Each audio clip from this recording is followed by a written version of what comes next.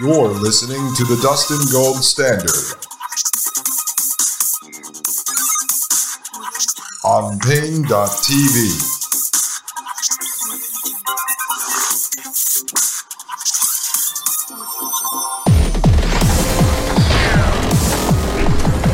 Ladies and gentlemen, welcome back to the Dustin Gold Standard. My name is Dustin Gold, and you are listening to Pain.tv/gold.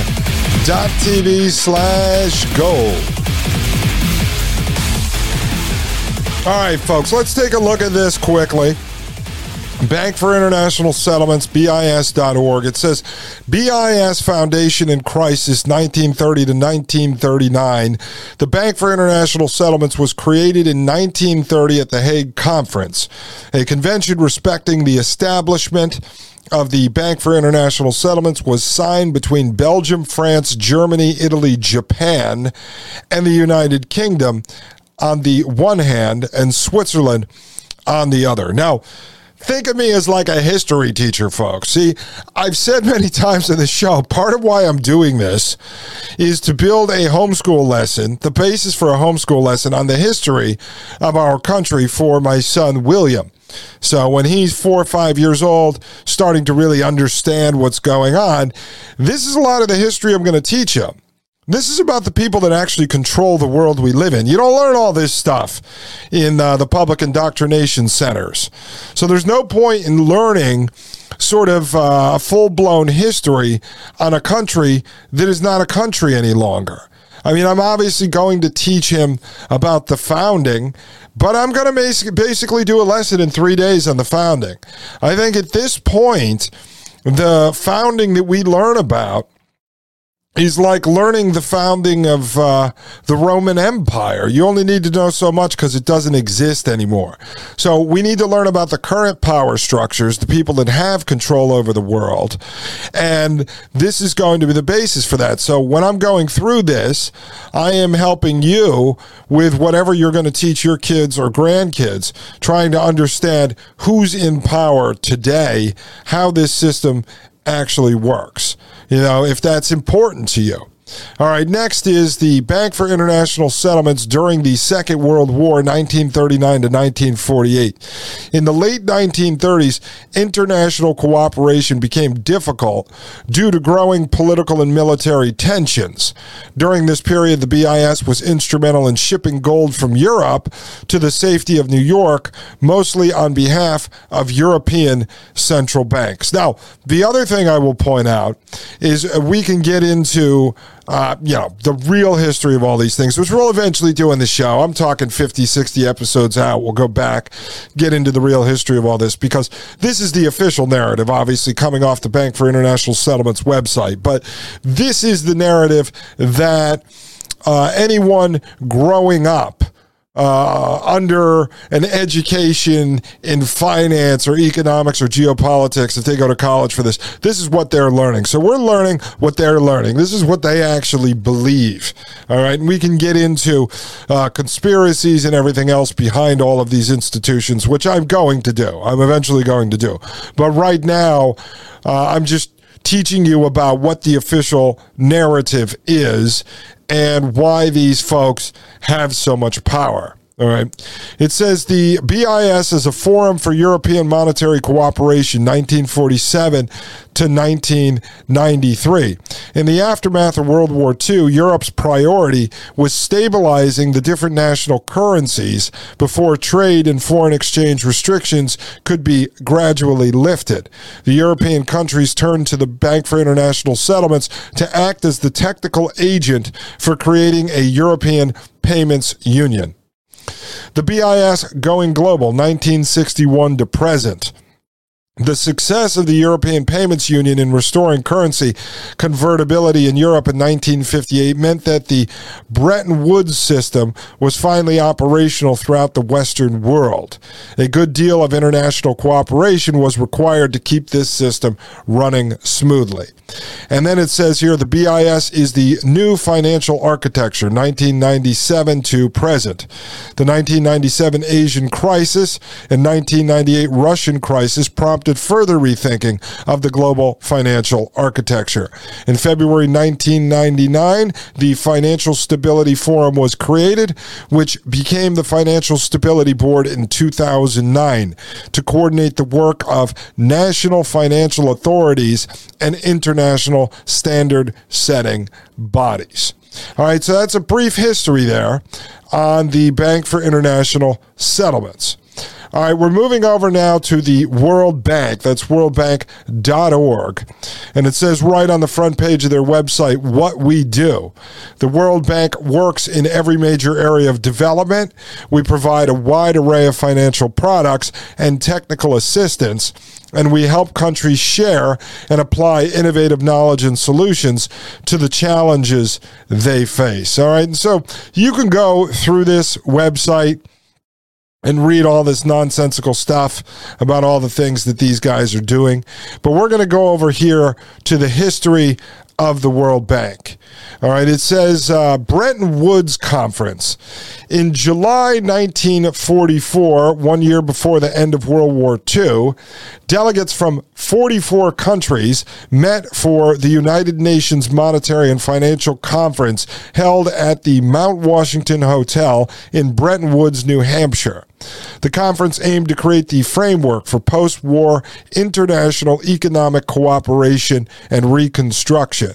The intellectual leaders at the conference were John Maynard Keynes, advisor to the Treasury in the United Kingdom, and Harry Dexter White, Assistant Secretary of the Treasury in the United States. Again, this is World Bank official narrative stuff here, folks, just so you understand the history. I mean, this stuff minimally should be in history books at the public indoctrination centers, because these are the controlling powers here, right? It says, while the conference resulted in the formation of two institutions, the International Monetary Fund, right, which we're about to get into, and the International Bank for Reconstruction and Development, that's the World Bank, the creation of the World Bank was not the primary focus. The majority of time and effort was spent on the IMF Commission under Harry Dexter White's leadership. The work of the World Bank Commission, on the other hand, occurred only in the last few days of the conference and its articles of agreement, primarily drafted by John Maynard Keynes, included rebuilding the economies of countries devastated by war and increasing the economic development of developing countries. So what do you see right there? It starts off in July 1944, 1 year before the end of World War II, right? These guys all meet at the Bretton Woods, New Hampshire Convention. And what comes out of it? The International Monetary Fund and the World Bank. And for what purposes, right? Rebuilding the economies of countries devastated by war and increasing the economic development of developing countries.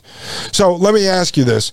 A year before World War II ends, these guys, all these bankers, are meeting in New Hampshire to form the IMF and the World Bank, of which today are two of the three major groups. Well, and if you want to add in the United Nations, you can, and the World Economic Forum, but that really sits below IMF, World Bank, and Bank for International Settlements.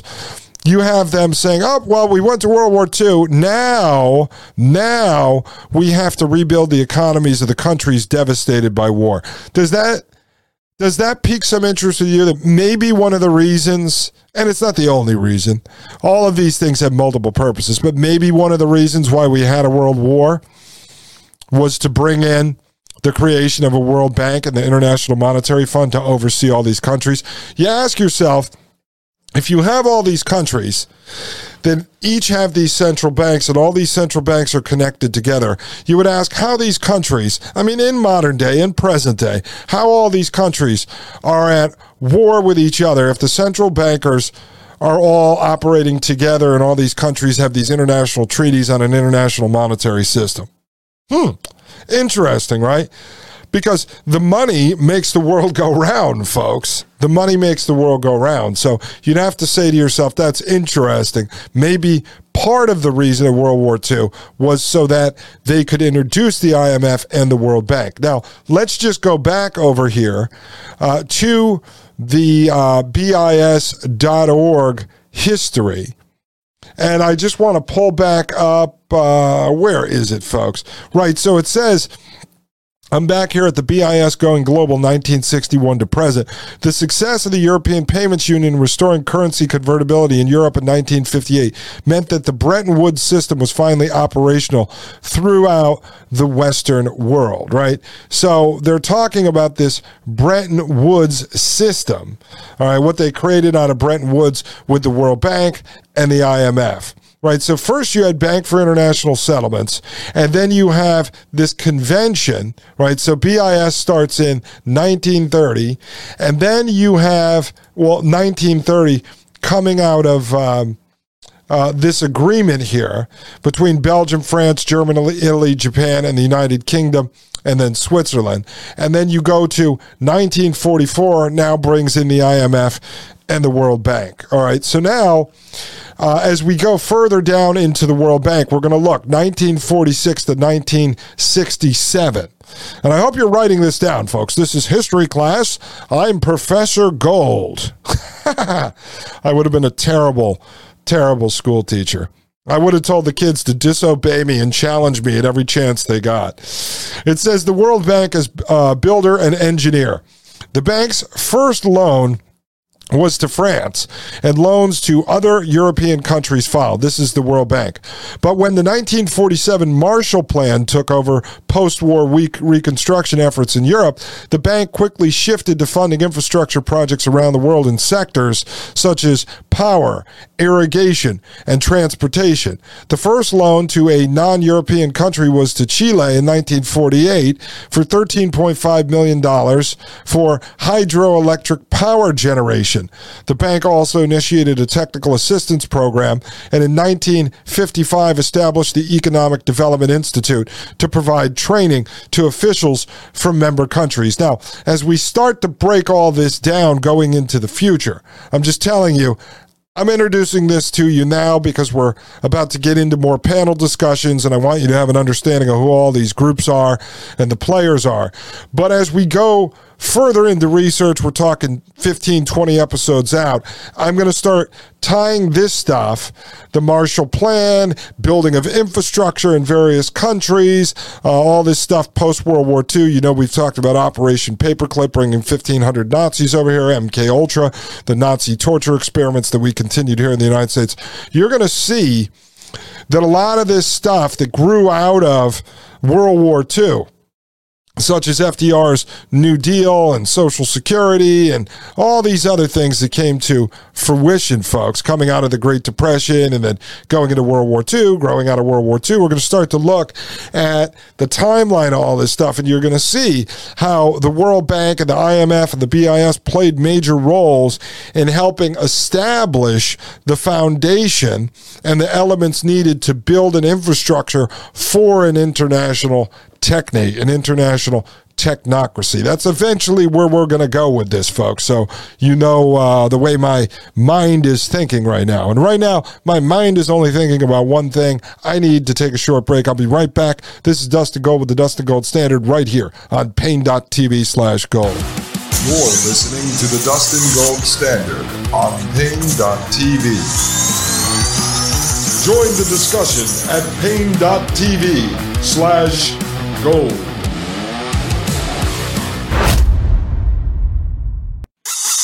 You're listening to the Dustin Gold Standard on Pain.tv.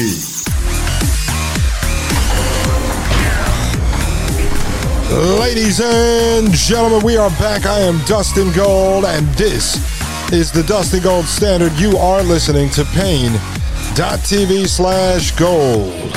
All right, ladies and gentlemen, let's jump right back into this, folks.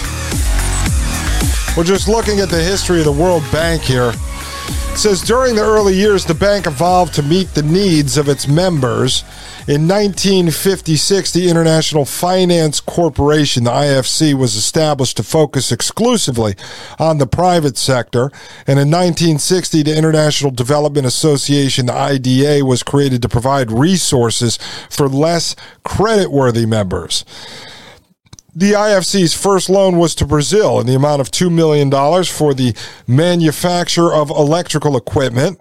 The bank also mediated 3 international disputes that had an economic element: the nationalization of Iran's oil industry, the development of the Indus River water system, and the financing of the Aswan High Dam on the Nile. Now, as you can see here, all right, that's 1946 to 1967. As you can see here, and the title of this is The World Bank as Builder and Engineer, right? Can you start to see all the control? Where do you think all these projects over time have come from? Where do you think globalization, the idea of globalization, came from? It didn't just magically appear, folks. It's been here for a very long time. A very long time. So again, just put it into context with when we talk about the idea of this constitutional republic is dead. We were forming these international bodies, 100 years ago. This stuff has been in play for a long time. Let's go on. 1968 to 1981, the World Bank confronts poverty. All right. By the 1970s, over 40% of people in developing countries lived in absolute poverty. And in response, the World Bank's projects aimed to help the poor directly. World Bank President Robert McNamara coined the term, quote, absolute poverty, end quote, in his 1973 annual meeting speech, and was the first to communicate the World Bank's twin goals, quote, to accelerate economic growth and to reduce poverty, end quote. That was from the World Development Report in 1978. These concepts transformed the bank into the institution focused on the development that we know today. Now, I'm not saying this. I would have to do individual research on individual countries and their situations and everything else at the time. But I think absolute poverty is in the eyes of the beholder.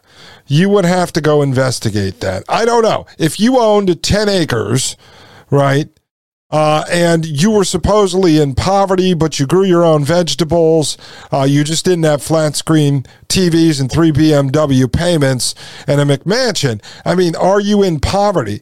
Is the technocratic, technological, materialistic, consumeristic society that we've moved the world into post-World War II considered to be wealthy and rich? In what terms?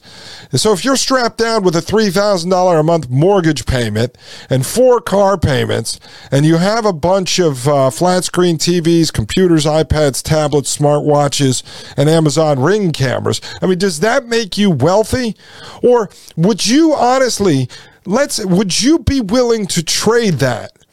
This system of slavery, would you be willing to trade that if you had 10 acres out in the middle of nowhere, let's say half Amish, you have electricity, but you're growing your own food, you have your own cattle, you have those skills to be able to slaughter and butcher those animals, and you barely have to go out and work in the terms of work today because you're self-sustaining? I mean, would you trade that if you could snap your fingers and have that tomorrow? I mean, would you trade what you have, what you consider to be wealth? It's wealth within this world. I'm not sitting here preaching to go Gandhi and everything or to go full Amish. I'm just asking.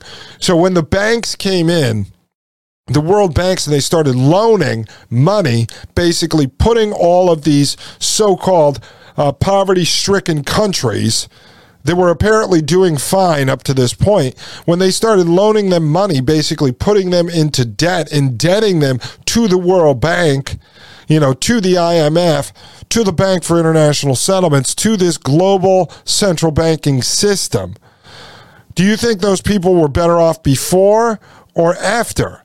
I mean, are they wealthy now because they get to drive around a Tesla? I mean, is that what wealth means? And does wealth mean happiness? Or is happiness in your heart? I know that money in the world that we live in today makes things easier, right? If you know your bills are paid next month without stressing. So it brings down stress levels and can allow you to be happier.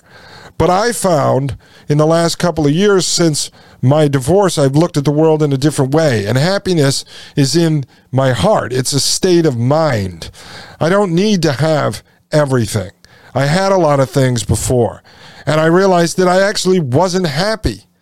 I wasn't really that happy. Now, I am extremely happy. And yes, to know that I have money to pay my bills next month makes me happier. I've been up, I've been down throughout my life. Back before I was married, I was in corporate entertainment. I used to make a lot of money, and I run around with my expensive suits on, and I blew a lot of that money. I wasn't very responsible. I would go do a big corporate job, then I would go party. I would just do whatever I wanted, whenever I wanted, because I was only responsible for myself.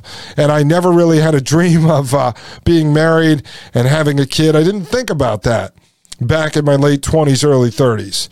But, you know, all of a sudden you're looking at the history here now where we go in, we form these world banks, we start loaning money to these supposedly poor countries, we get them in debt to the world banks, to the central banking system. And then we go build these technocratic prison planets around them. Everything that we're seeing today, everything that folks on different podcasts are talking about coming out of the World Economic Forum has been in motion for decades. You know, almost 100 years. This is why it was important that we looked at the history of Technocracy Incorporated and the Technical Alliance and the Committee on Technocracy and the progressive era eugenics movement that was going on all around the world that leads us to transhumanism, that leads us to the current technocratic state, that leads us to central bank digital currencies, this system of total control, because this is the untaught true history of our country. Of the world, you know, of the Western world, the developed world. This is actually the true history of how we got to where we are today. And I think it's important to fully understand this. You are reteaching yourself. You are understanding the actual truth.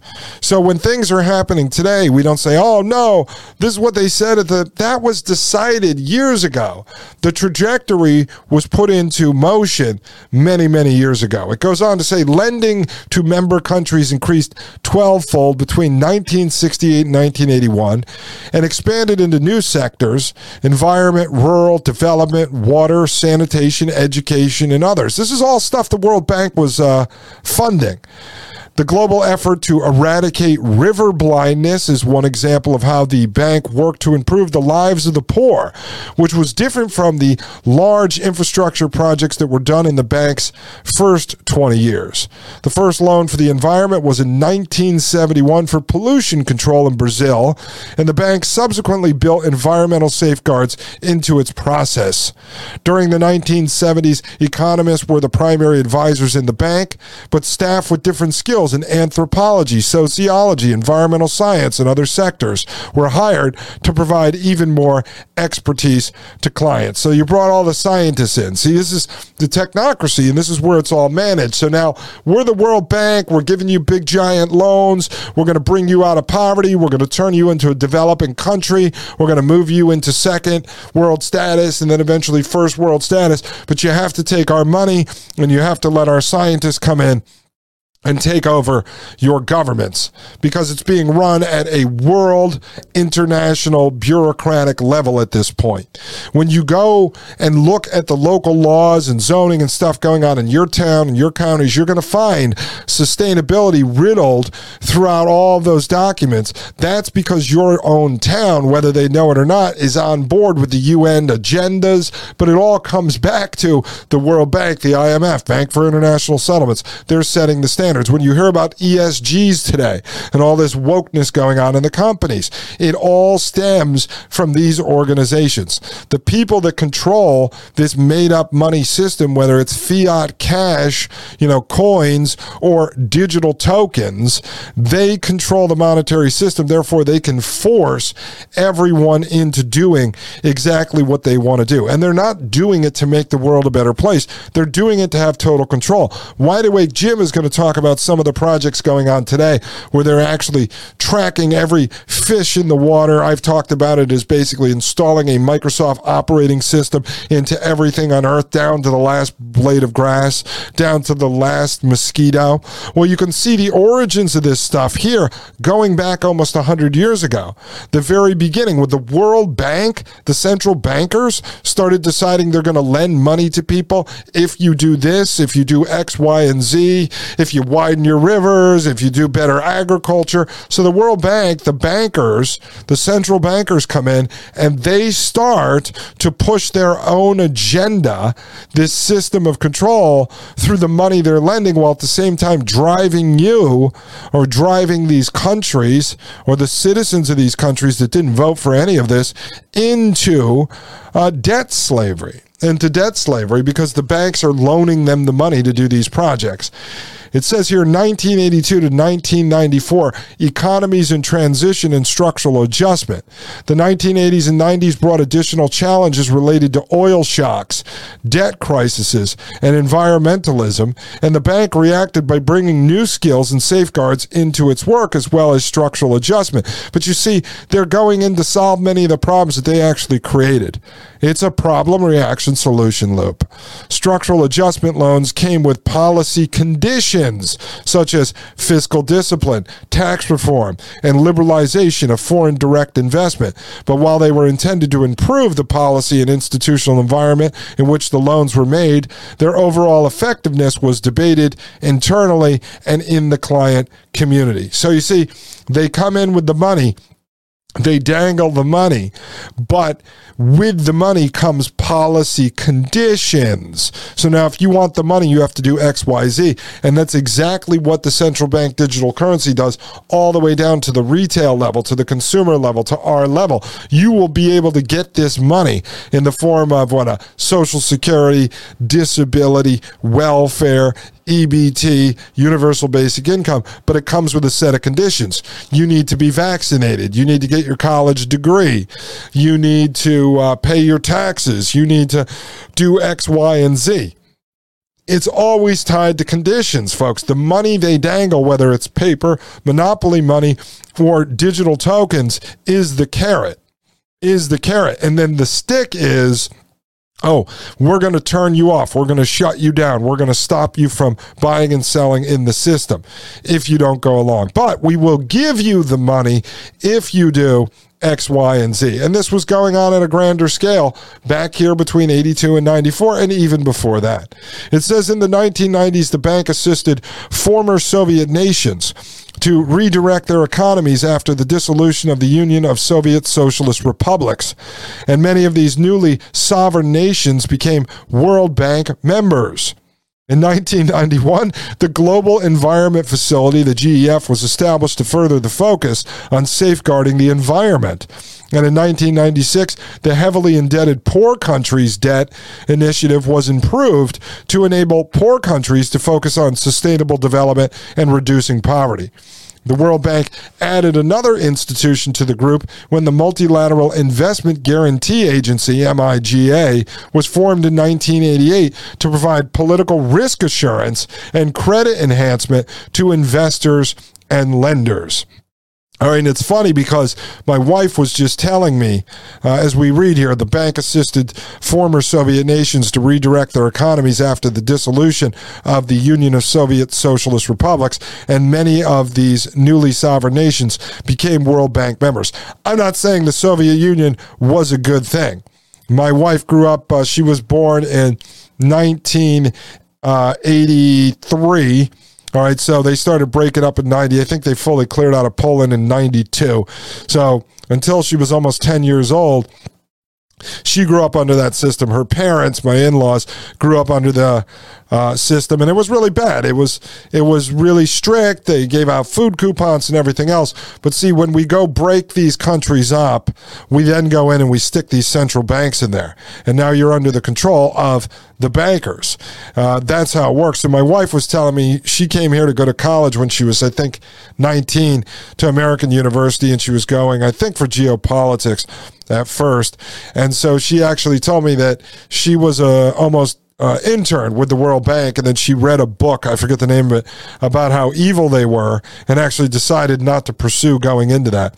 But a lot of the people that come over here as immigrants from Europe, like my wife, they go to college, they get a lot of degrees, and then they get sucked into working for things like the UN, the World Bank, International Monetary Fund. She said a lot of people she knows ended up working inside of these organizations. All right, folks, when we get back, more on this. We have to finish it up. You have to have an understanding of where all this stuff comes comes from.